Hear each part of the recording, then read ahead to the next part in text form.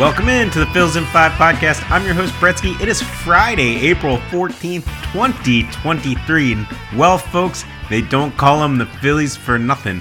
Now, I'm not going to entertain any of this nonsensical complaints after a string of completely pathetic games. This is the losingest franchise in the history of mankind. This is what we signed up for. The Phils can't hit. They can't pitch. They stink. 2 losses to the Marlins to close out the series. A loss to the Reds to open the next one. We are up to 11,196 losses in franchise history. 4-9 overall this season. Yuck. You bet the sad trombone is coming. And let's recap the games.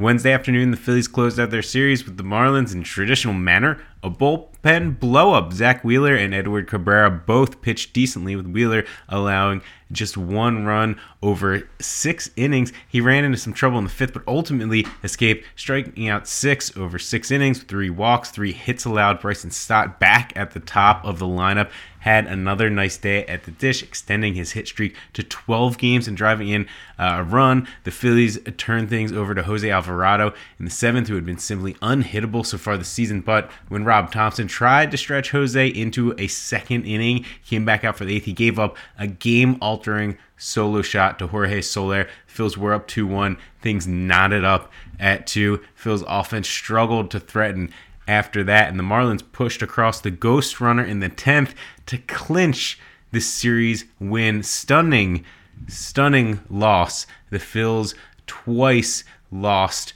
to the Marlins, and after that Monday night thumping that they gave, 15-3, you really thought they were looking good. Not so. Thursday, the Phils went down to Cincy for a rematch with Nick Lodolo and the Reds, and while Lodolo wasn't quite as dominant as he was in his last matchup with the Phils, he got the job done. While the Phils struggled again with the runners in scoring position, they finished the day 1 for 9 with men on base on Thursday evening, and they took a 1-0 lead in the top of the first, but then immediately gave it back. Bailey Falter gave up 3 more in the third.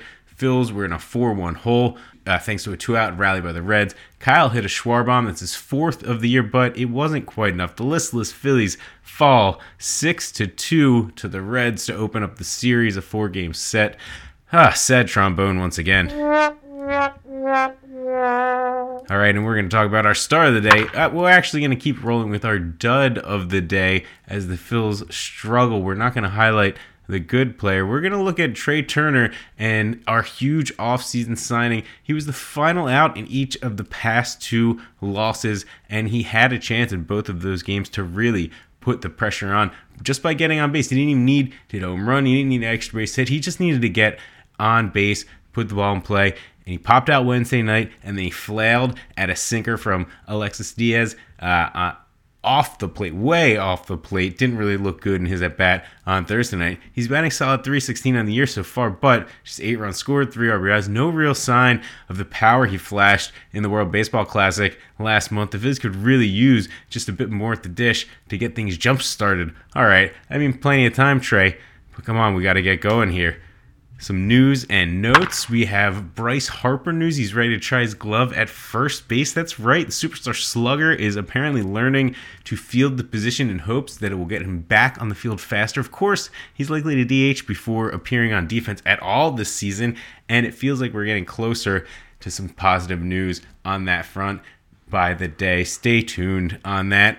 Other positive news, Ranger Suarez set to throw a bullpen on Friday. We'll keep an eye on that. Hopefully, if all goes well, he's going to throw to hitters next week. And then Andrew Painter also picking up a baseball. Hopefully, he's going to be able to get back without needing that surgery. We'll take a quick look around the NL East. The Braves are headed out to KC for the weekend. The Nationals return from their losing West Coast trip to play the Guardians. The Marlins were off after beating up on the Phils. They got the red-hot Diamondbacks next, and the Mets won their series with the Padres. They are headed out to Oakland for a West Coast trip.